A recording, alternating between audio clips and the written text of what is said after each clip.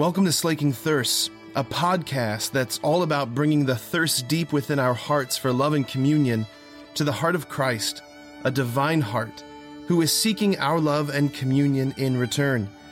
The hope is that the two thirsts would meet and both thirsts would be slaked. I would get tripped up on the line about the hairs on your head.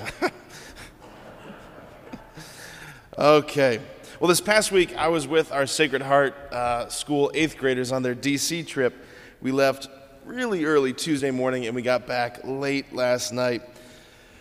I felt at times that I was never, ever going to be off the bus. But thanks be to God, it happened. So anyway, we saw all the typical D.C. stuff. We saw the sites, the monuments, some museums, some memorials. We saw the National Shrine, got to say Mass, celebrate Mass at the National Shrine. Saw the White House. All of that. We ended our time yesterday with a tour of the Capitol building. It was an excellent tour. We had a really awesome tour guide. Saw some really beautiful things. We got to sit inside the Senate chambers for a few minutes. That was pretty cool. Got a great tour of the House representatives. We even walked past Nancy Pelosi's office. She was there. I know she was there because there was a police officer standing outside guarding her office. I brought my purple stole just in case she wanted to go to confession. She didn't.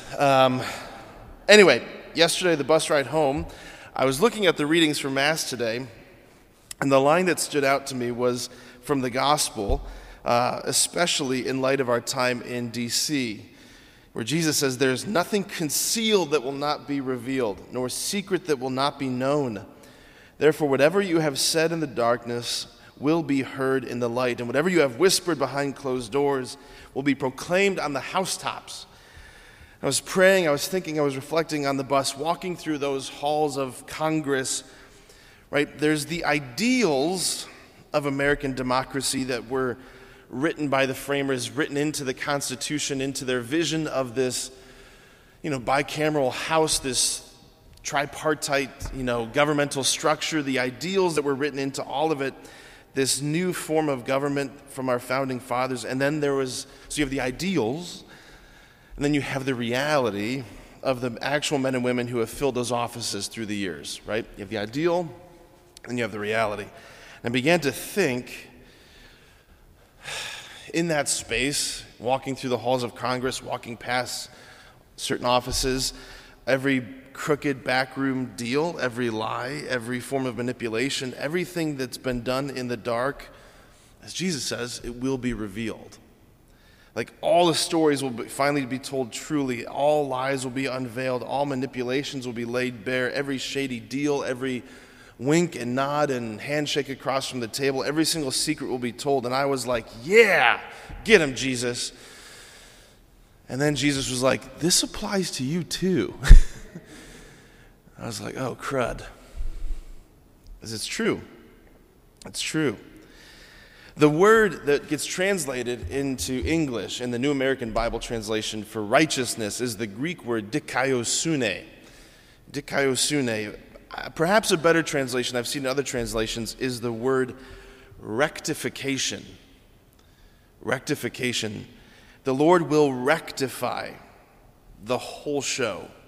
Everything that's been thrown off because of sin, original sin, personal sin, everything will be set right. Like a broken bone, the Lord will set it in place. Every lie will be exposed. Every secret will be unveiled. And this is not only true of governments, of positions of power, of corporations, things like that. It's not only true of the macro level, it's true of the micro level, right? It's true of my heart. Like the Lord's righteousness, his desire to rectify, to make straight, to make right that everything that I, in my freedom, have made crooked, he's going to set right. And I guess the thing I was thinking about, and I want to invite us to think about, is that perhaps more than anything else, this is motivation to begin the work now, to begin the work of cooperating with God's righteousness, to double down on our desire for holiness, to double down on our desire for virtue,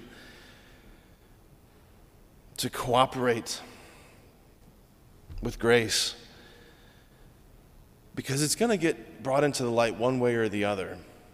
And I promise that it'll be a lot less painful, a lot easier to do it this way, this side of death, than on the other side. So may we enter into this now. Amen.